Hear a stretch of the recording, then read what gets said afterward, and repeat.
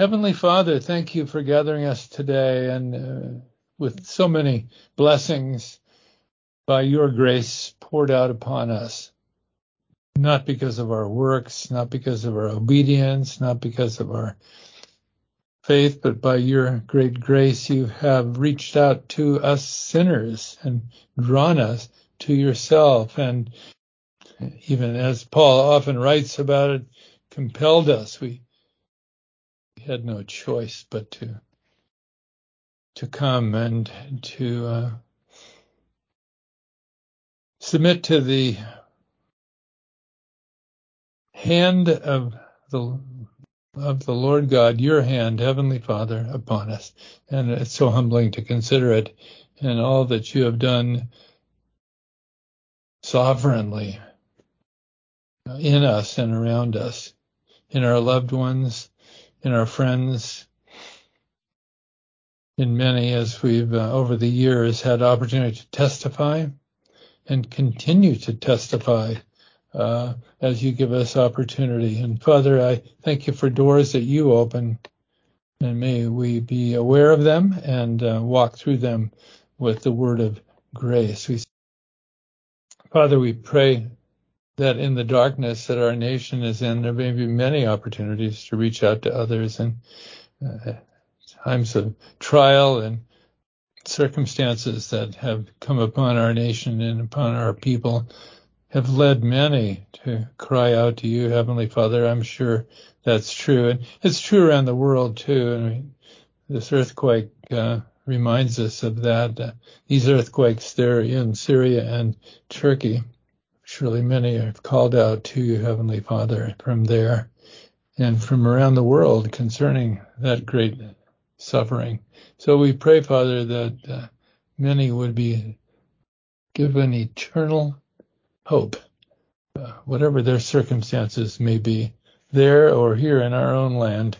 We pray that there might be a revival, indeed, a real, true one, and that it might be used by you, Father, to bring many to yourself in these dark and perhaps last days that we're currently living in. So many are given over to lies, and so few seem to be seeking truth, but there are some. And so, of course, Father, we know you're the one that opens the hearts and the minds. So we pray for those in leadership positions here in our nation or in media, as we've already discussed this morning, that their minds and hearts would be opened, and not just open to political truth. Certainly that can be a benefit, but to spiritual truth.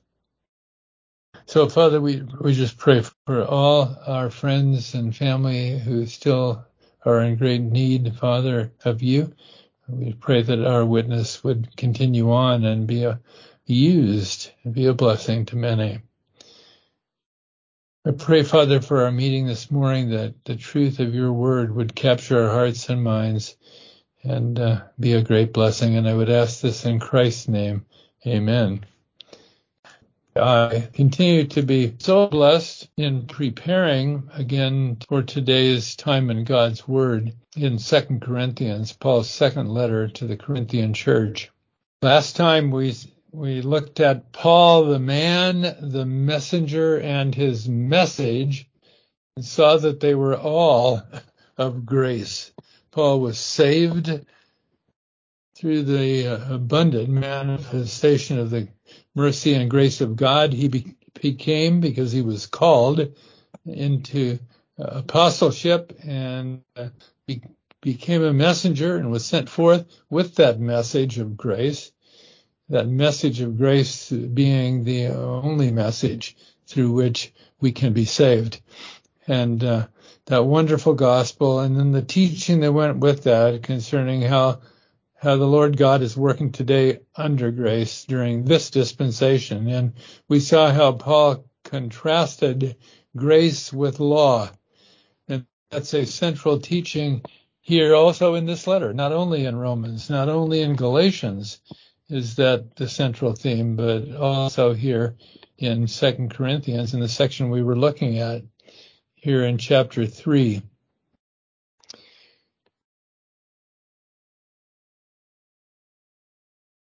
You remember these words, maybe from chapter 3, verses 12 and 13. Seeing then that we have such hope, we use great plainness of speech, and not as Moses, which put a veil over his face, that the children of Israel could not steadfastly look to the end of that which is abolished. So very, very powerfully, and with words that really can't be, I think, easily twisted another way, although many do. But Paul shows the contrast between law and grace by going back to Moses. You remember that situation. Moses came down from the mountain with the tablets of stone, right? And he had been in the very presence of God, and his face was shining as a result of being directly in the presence of Almighty God. And he covered his face. It says in Exodus he did that because the people were afraid to come and listen to his speaking because they saw the glory on his face. But Paul reveals what isn't revealed in Exodus, and that's that there was another reason that Moses covered his face, and that's that he didn't want the people to see that the glory was fading, that it was passing, and therefore they might consider the law was not really all that important. If the glory from Moses' face faded away quickly, then perhaps the law itself that he delivered was not really all that important and could easily be ignored. Well, that would have been a big mistake for the children of Israel, because through Moses, God had placed them under that law. And so he covered his face that they might not know the fading power ultimately in God's eternal program of redemption, the fading power of law, that someday grace would take its place. And that's exactly what has occurred. And so Paul says to the Corinthians in this letter, he writes very strongly concerning this point, that they are in fact a living letter, written not with human hands, but by the power of the Spirit of God. And so they are there as his mark of ministry and authority. It's they themselves, living letters. What a contrast with a document written on stone, living as opposed to dead, one condemning and bringing death, the other encouraging with gifts of righteousness and life, even the very life of Christ itself, deposited in sinners and transforming them from glory, he writes, to glory. And those are those key verses there at the end of the chapter 3. Now the Lord is that Spirit, and where the Spirit of the Lord is, there is liberty. But we all, with open face, beholding as in a glass the glory of the Lord, are changed into the same image from glory to glory, even as by the Spirit of the Lord. And so Paul says the Spirit operating in the hearts of the Corinthians is the same that was there with Moses on the mount. This is the Lord, he says. And so therefore, Moses' law that was written in the very words given by God is being contrasted with the word of grace written in human hearts by the Spirit of the living God, right? And bringing eternal life to those that hear it and receive it by faith. So what a contrast that is. And he very clearly says in several ways, using the strongest possible words, that law has been annulled, that law has been set aside, that law has been terminated, that law no longer has the let's say authenticity as the rule under which we are living today. That law condemns because no one can live up to it. There's always failure. There's always a need for some kind of repentance and confession and sacrifice, even according to that law. But according to the principle of grace, we're blessed not according to our works, but according to the will and purpose of Almighty God to freely grant us, as he writes in Ephesians chapter 1, every spiritual blessing in the heavenlies in Christ Jesus. So the bottom line really is this, that Moses had his face veiled so the glory of God could not be clearly seen. Paul says we don't wear any veil, and there's no veil on the word today, so that the glory of God's grace today may be seen by all, right? And when is it seen? He says it when we look into the mirror and see ourselves there as the Lord sees us, being glorified by the almighty power of God, the Spirit of liberty under grace, working in us all from glory to glory. So there's a process under that work of God today, a process in us that takes us from glory, which was the beginning of our salvation, to glory, which will be in heaven itself. Okay? That process is ongoing here. Now, from here on, Paul writes about how that process works itself out, and he sets himself, of course, as we well know, as our example. And so his personal testimony now takes the center stage in this letter. So let's go directly into that, our outline today.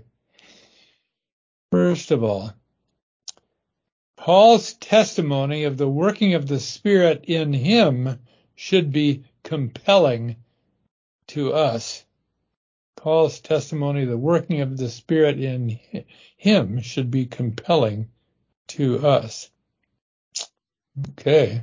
Secondly, the working of grace in Paul is for our glory and demands our attention. If the Lord God worked grace in Paul and through Paul, and if it was, as he says, it was for the Lord's glory and for the Corinthians' glory and therefore ours, that would demand our attention, would it not? I mean, how could anything that glorious, that wonderful not demand our close attention? So that's the second point. Third point is, for Paul and for us, our eternal prospect of glory is always transforming. And so Paul reveals what our eternal prospect of glory is.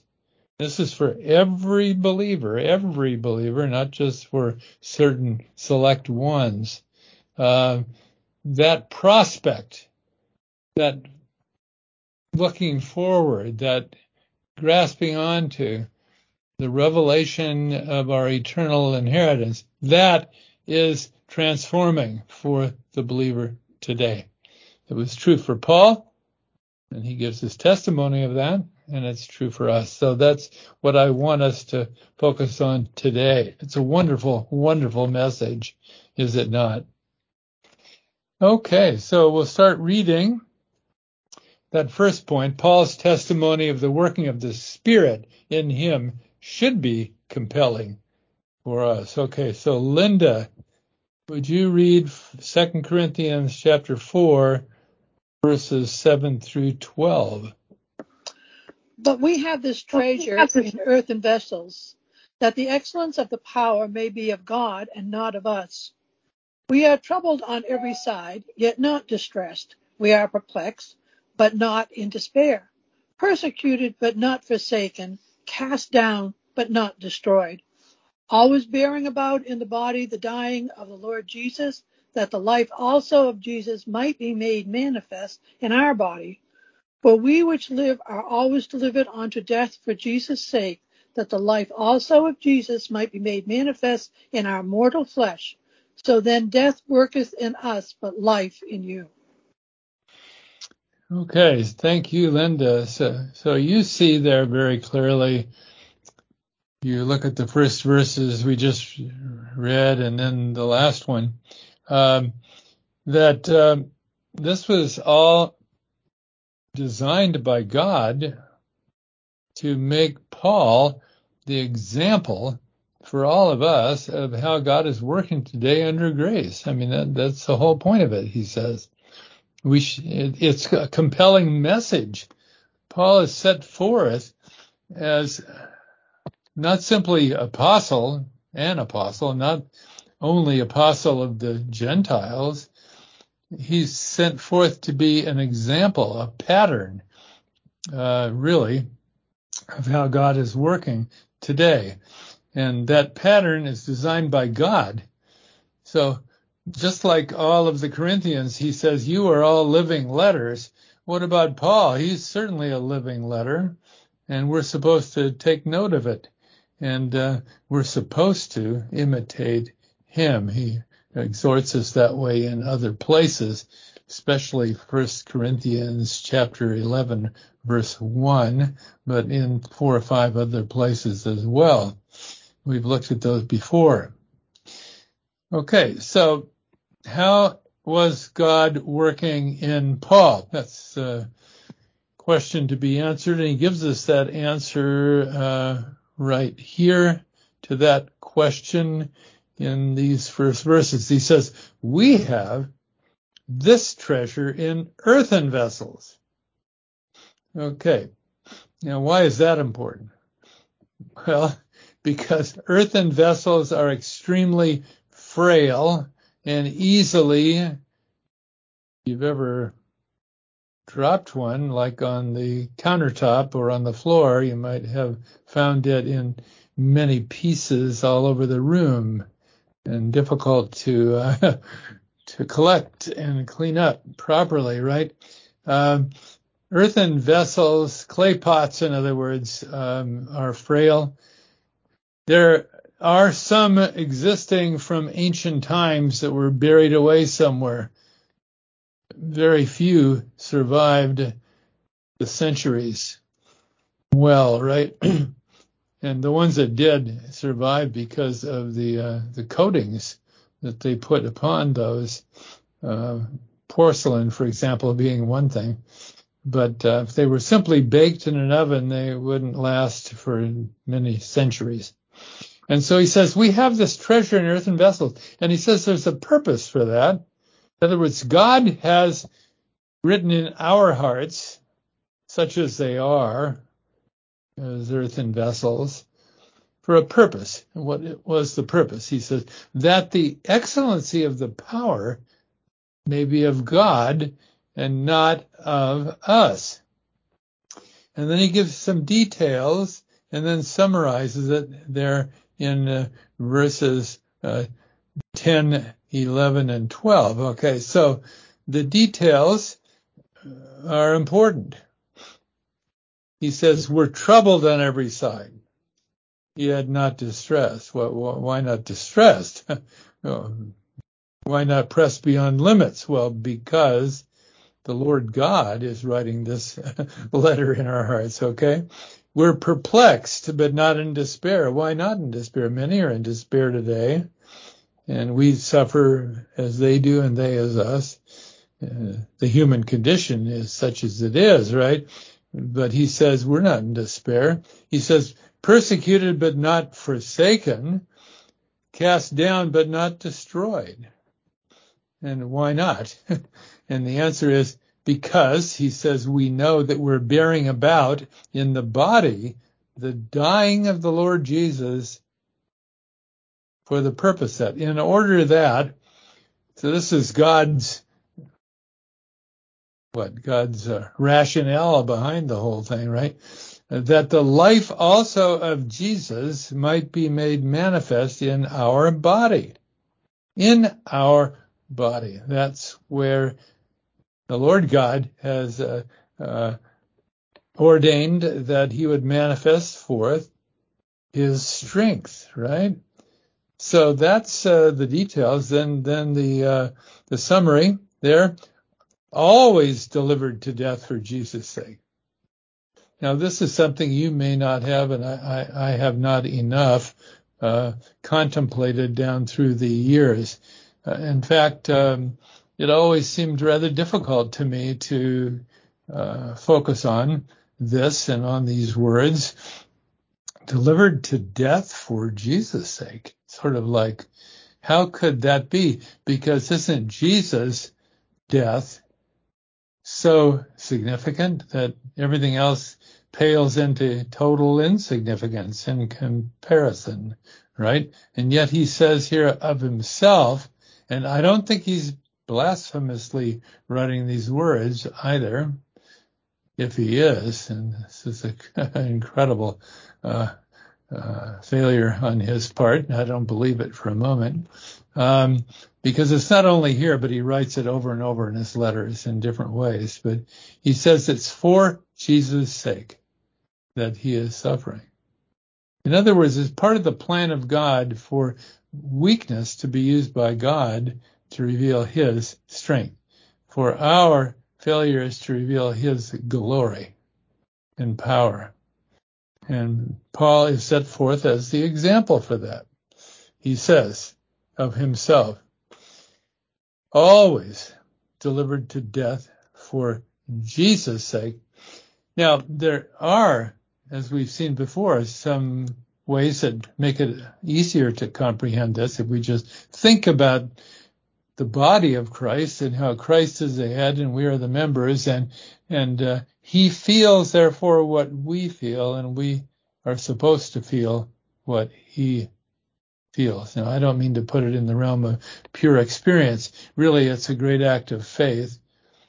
So the word feel might not be quite adequate if you're just thinking about feeling in the physical sense, but to perceive the spiritual connection between ourselves and our Lord Jesus is what Paul is all about here. Okay, so and on the other side of it, the Lord, he feels, he senses very directly all of our trials.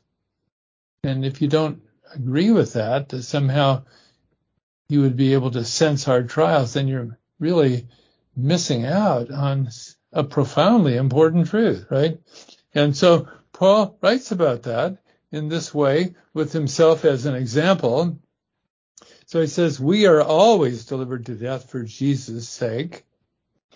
And that's not the end of the statement, you see, because then he answers the question, why? Well, we're delivered into death for Jesus' sake, that the life also of Jesus might be made manifest in our mortal flesh. And he's just said how that life is manifested: persecuted but not forsaken, distressed but not perplexed, not in despair, rather perplexed but not in despair, forsaken but not cast down, not destroyed, okay? Because the Lord God has written in his heart something that's enduring and given him a hope, he says, a little earlier we saw that, a hope that is so special it has changed everything for him. Okay, and so he says,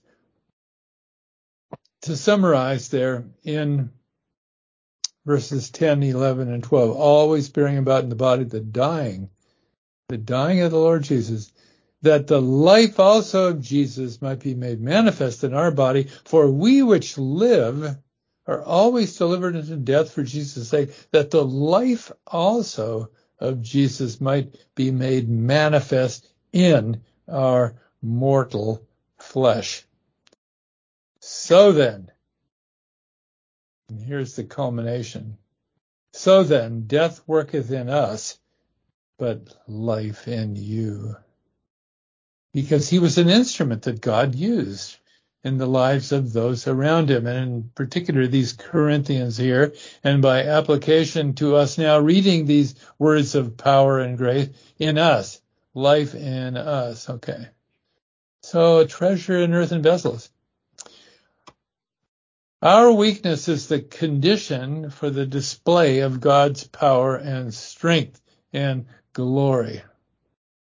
Paul says that's true for himself, and he wants that to be true for us as well. However, in our day, this message may not be very popular because we live in a day when it's a day of great plenty on every side. Signs, wonders, and miracles everywhere promoted by the media, by hucksters, I would call them, hucksters on TV and radio and internet with health and wealth as their calling cards. That's what's being preached, not what Paul is preaching and teaching here. Paul's message isn't that popular today, therefore, is it? People would rather have something else instead. Something other than the working out of God's grace in the hearts of sinners, using our weaknesses to promote his strength. But Paul's testimony was very powerful. And he was confident, it's pretty clear, isn't it? He was confident the Corinthians would receive it as he had intended. Praise God. Well, that brings us to the second point. But will we receive it? That's the question. We're challenged in the same ways the Corinthians were. Will we receive his testimony? Will we imitate him and reflect the glory of God in the face of Jesus Christ? That's the challenge for us. Okay, so second point, the working of grace in Paul is for our glory and demands our attention. Okay, so, you may have read these letters quickly before, maybe even studied them, and certainly couldn't read them without seeing Paul is giving testimonies everywhere, right? But you may not have realized that the testimonies of Paul really should assume a larger significance than we may have thought. Okay, and that's the point he's going to make next here in these next verses. So, Dana, would you read for us from verses 13 through 18, please? We, having the same spirit of faith, according as it is written, I believed, and therefore have I spoken. We also believe, and therefore speak, knowing that he which raised up the Lord Jesus shall raise us up, us also by Jesus, and shall present us with you. For all things are for your sakes, the abundant grace might, through the thanksgiving of many, redound to the glory of God.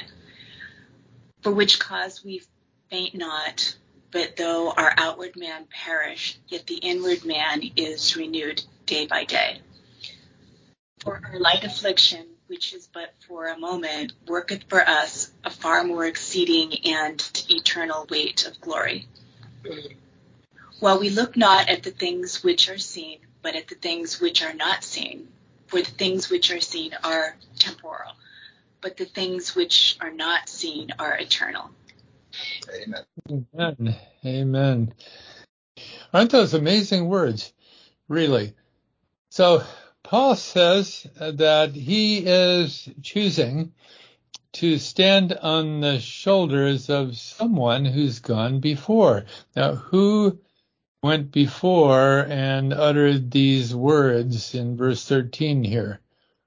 It was David. He's quoting from the Psalm.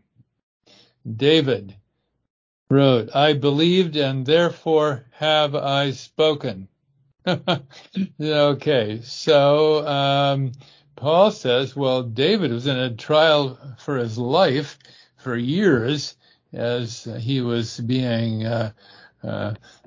pursued, first of all, by Saul and his armies and so forth, right? And then later by his own son and others in Absalom's entourage, as it were, that rather would have had Absalom as king than his father David. Okay, so Paul is standing on David's shoulders here, because David in those days said, I believed and therefore have I spoken. And it was because of the words that he was speaking all the time that there was so much resistance. And I think we should understand that that's a main reason, not the only reason, why David was being pursued and why they wanted to even take his life, right? It wasn't simply seeking vainglory for themselves. It was, but they were against the work of God and the word of God that was being boldly proclaimed by King David, who was also a prophet, as you well know, right? And an author of much scripture. Okay, so Paul says, well, I choose to follow after David in this regard, and it has to do with not looking at the things that are seen, because if we focus on those, we'll be taken down into despair and failure and so forth, but looking at the things which are not seen, because it's in the realm of what's not seen, often where God is working, okay? And he mostly is working in human hearts, and nobody can look into another person's heart and see the Lord working in there. You may see evidences of it if it comes forth, but you can't really see the unseen, of course, it's sort of true by definition, right? And so he says, we have the same spirit of faith, according as is written, I believed and therefore have I spoken. We also believe and therefore speak. Okay, so I guess I'd ask this question. How well do we stand on the shoulders of the faithful who've gone before? You can read about many of them there in the 11th chapter of Hebrews, where quite a list is made. But in our own lives, there are those that have had great influence on us. How well have we taken to heart that influence? Have we taken it well to heart or not so well? And so Paul is forcing us here to consider our own walk with the Lord. And he goes on then, and he says that his suffering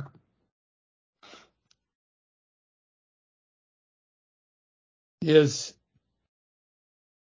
for us, for our sakes. And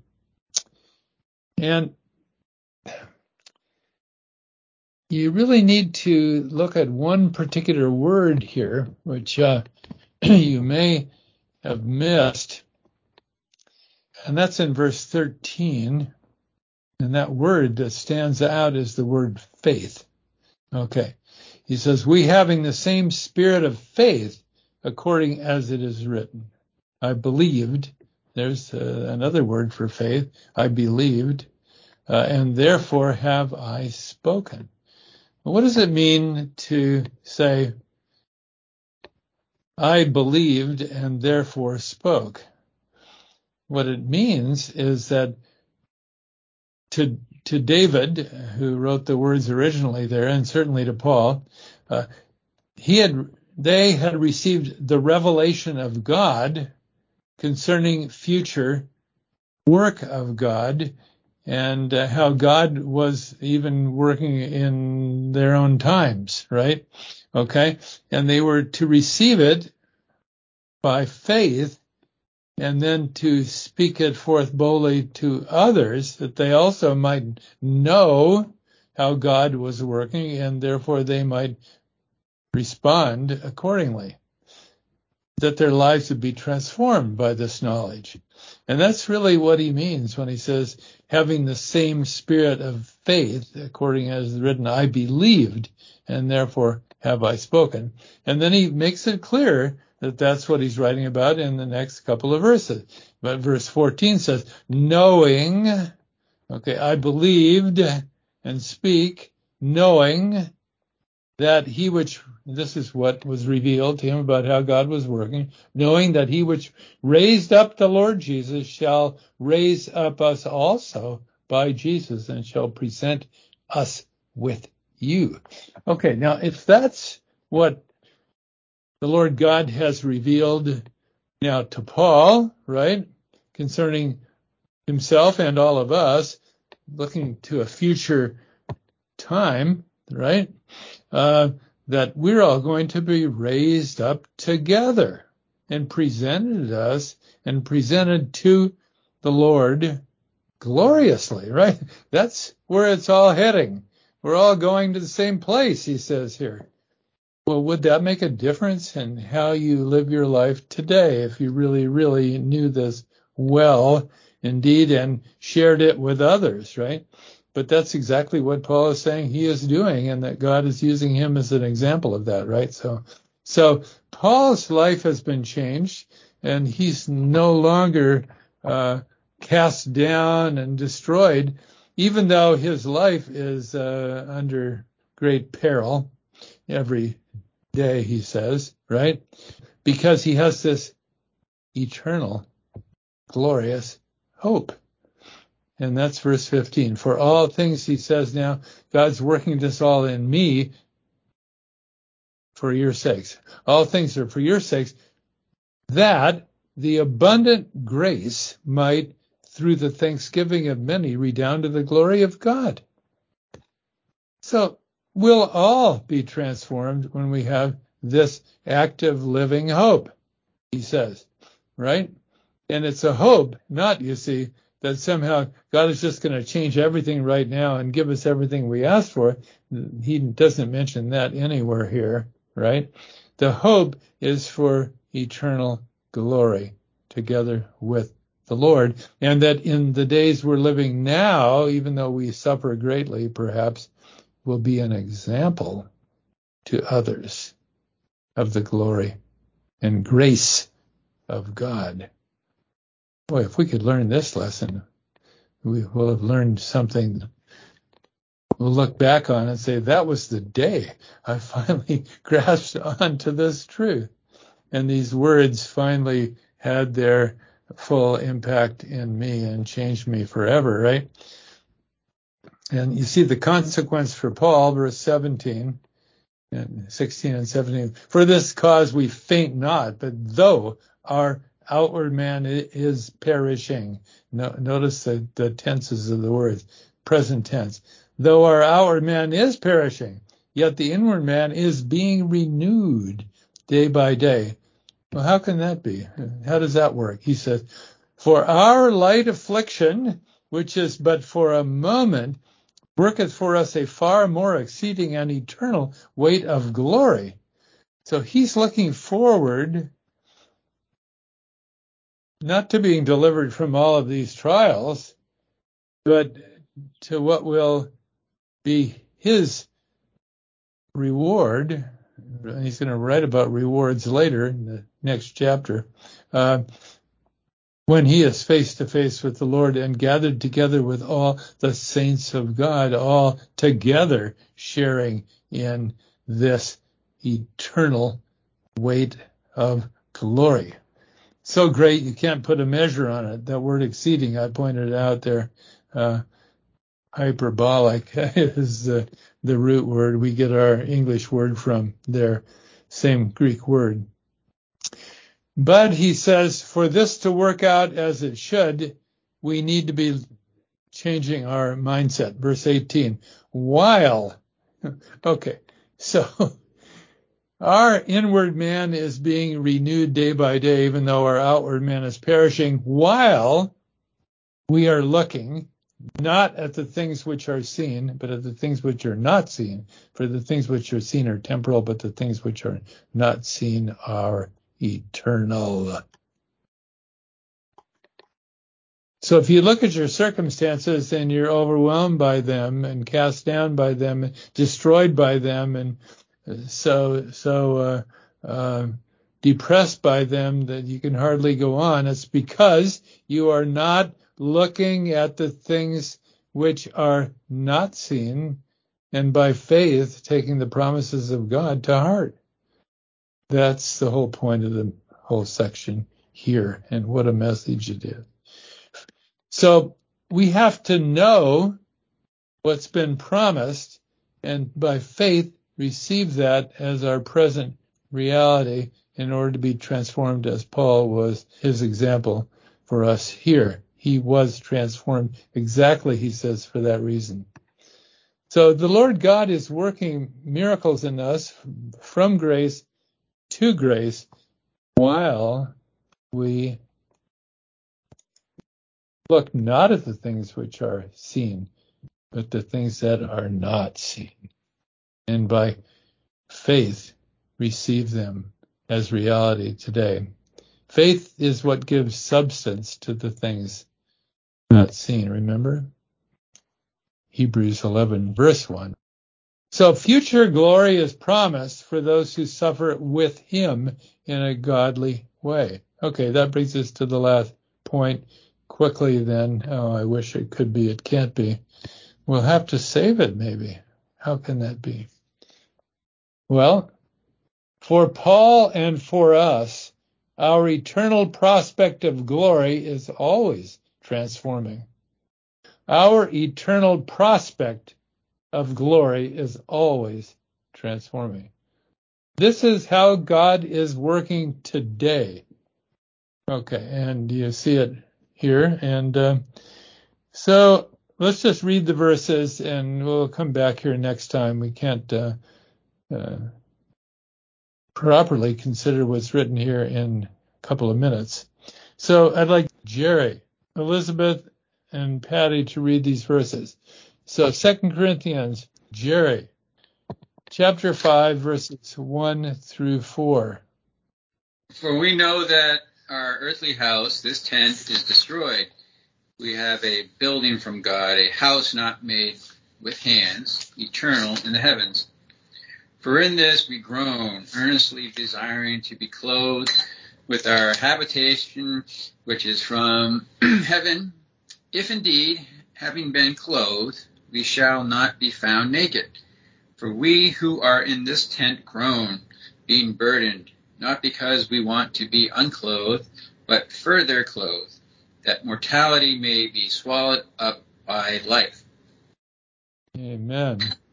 Okay, so you see that some details are given here concerning our eternal future inheritance, and Paul is leaning on that and depending upon that, and it's transforming his current experience. Okay, verse 4, we that are in this tabernacle here, the one that's perishing, right, do groan, being burdened, not for that we would be unclothed, but clothed upon, that mortality might be swallowed up of life. Oh, so this life is merely a preparation. That comes out very clearly here in these words, a preparation for eternity. Okay, then Elizabeth, would you please read verses 5 through 8? Now he that hath wrought us for the selfsame thing is God, who also hath given unto us the earnest of the Spirit.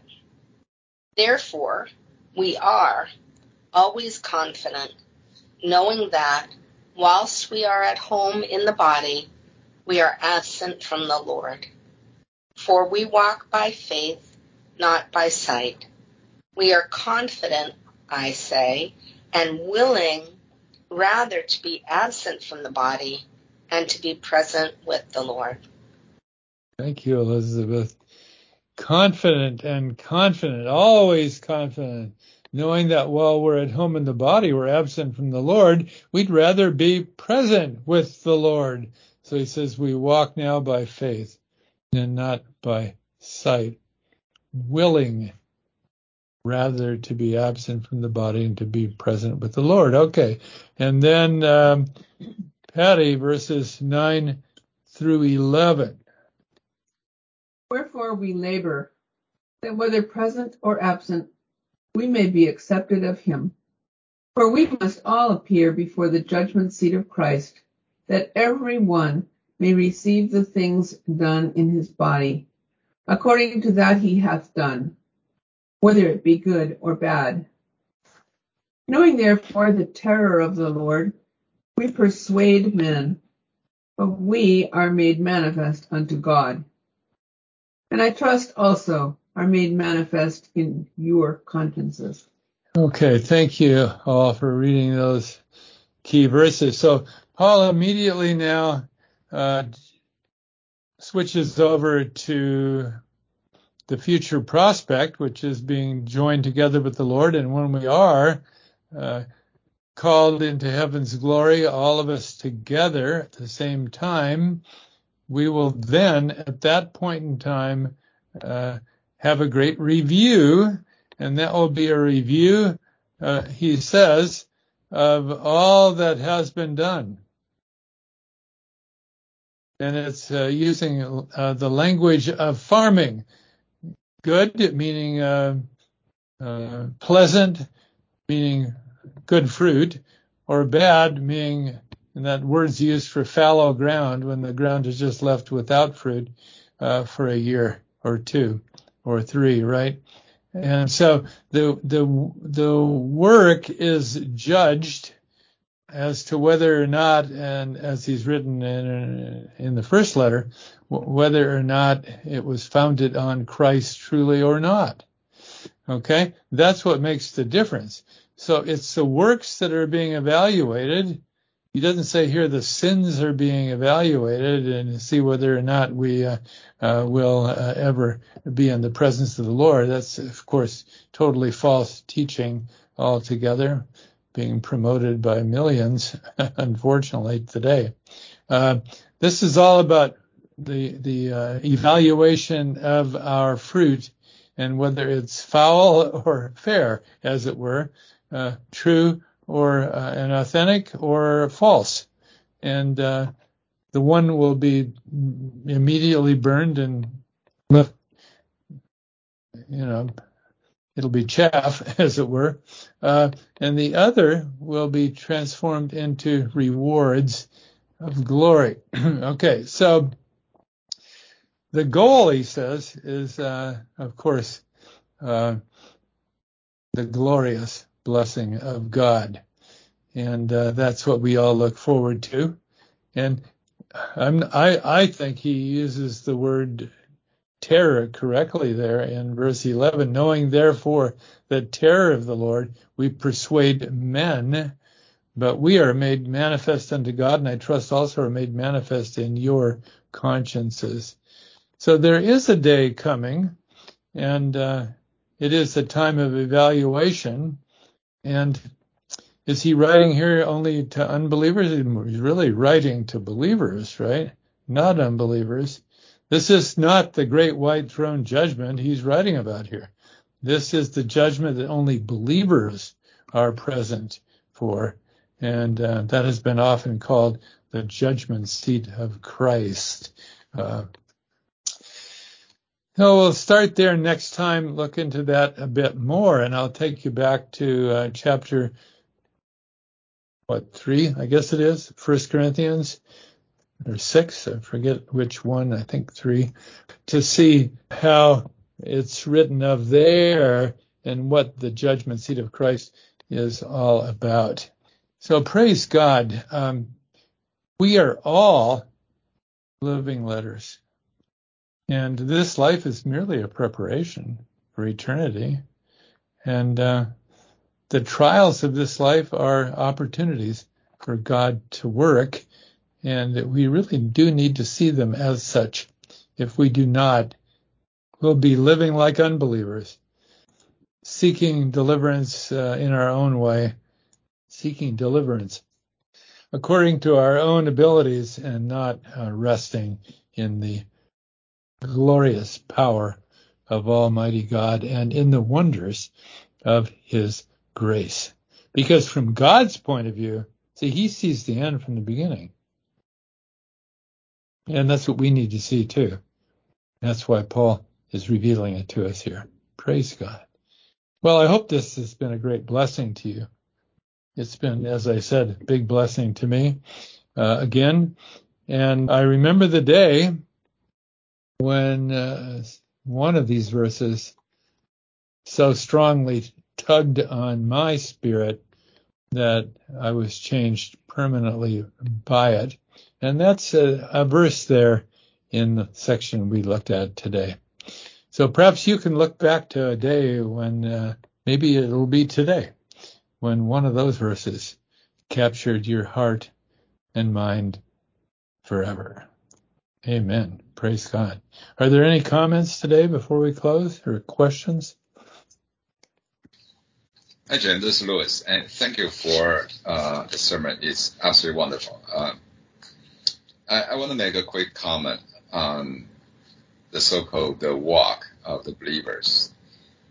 And since oftentimes I heard people saying that, we should pay for more faith, and the strength to do things. Then I've been thinking about this for actually quite some time, and I gradually come to this conclusion that it's not about our faith. I'm not saying that our faith is not important, because the anchor of our faith is in Lord's faithfulness. Without Lord's faithfulness, our faith means nothing. So in order to tap into, to better understand the faithfulness of the Lord, we really need to read Bibles to constantly be reminded how faithful the Lord has been, whether through the Old Testament or through the New Testament. Especially in a lot of Paul's writing, it was very, very clear in terms of Paul was teaching Lord's faithfulness. So yes, with that being anchored, I think our faith can be strengthened. Yes. Thank you, Louis. Absolutely. Without the Lord's faithfulness and without believing on that, right, that the Lord will take us to that destination, right? He will be faithful. Yes. Without that faith, I mean, we think of faith as some sort of feeling or something of that sort, some kind of a experience instead of a work of God in us. But the Lord God is working in us that we might have this faith, which is just a reflection of his faithfulness, right? Praise God. Okay, any other comments, anyone? Well, and as you pointed out, Louis, how do we know about God's faithfulness? Well, we read in the Word of God, and we see from it how faithful God has been from the beginning. Without the Word of God, I'm glad you brought that out, Louis, because without the Word of God, we're just, having a hope so. But with the Word of God, faith always has an object. The object of our faith is God's faithfulness. So thank you for that, Louis. That was very, very, very good. And I could add one thing. I mean, often people have, well, I shouldn't say so often. I wish it were more often. But occasionally someone will say to me, well, Jim, what is going to happen next? I mean, and how can we know what to expect next? Because they're not being taught in their own assemblies what Paul was teaching here, right? Concerning our future inheritance, right? They're not being taught that. And so they have all kinds of images in their mind about gold streets and things like this that they have no interest in. Well, how can I look forward to that when it's not even interesting, right? I mean, I actually had somebody say that to me one time. And I was really taken aback that they had been receiving so little teaching that they had no confidence concerning to our future, in our heavenly future. But Paul writes very much about it here in very concrete words, doesn't he? And if we don't have the revelation of that and the promise of God that he will accomplish it through these words, then what does our faith attach to, right? It needs to attach to truth. And that's written here in God's word. Okay, any other comments before we close today? Let's pray. Father God, thank you. Thank you again. And may the words, with their power that you've placed in them, Father, transform our hearts and minds in Christ Jesus for eternal glory. And Father, I thank you that we have opportunity as your children, as living letters now, to reveal that truth to others. And I pray that we do that, yes, absolutely, in our actions and in our demeanor and in our words also, that the word of truth might be shared by those that desperately need to hear it. And we are the very vehicles for that precious word today. Thank you, Father, in Christ's name, and may your great blessing rest upon us all until we are together again. And we pray in his name. Amen. Amen. Enjoy the Lord all.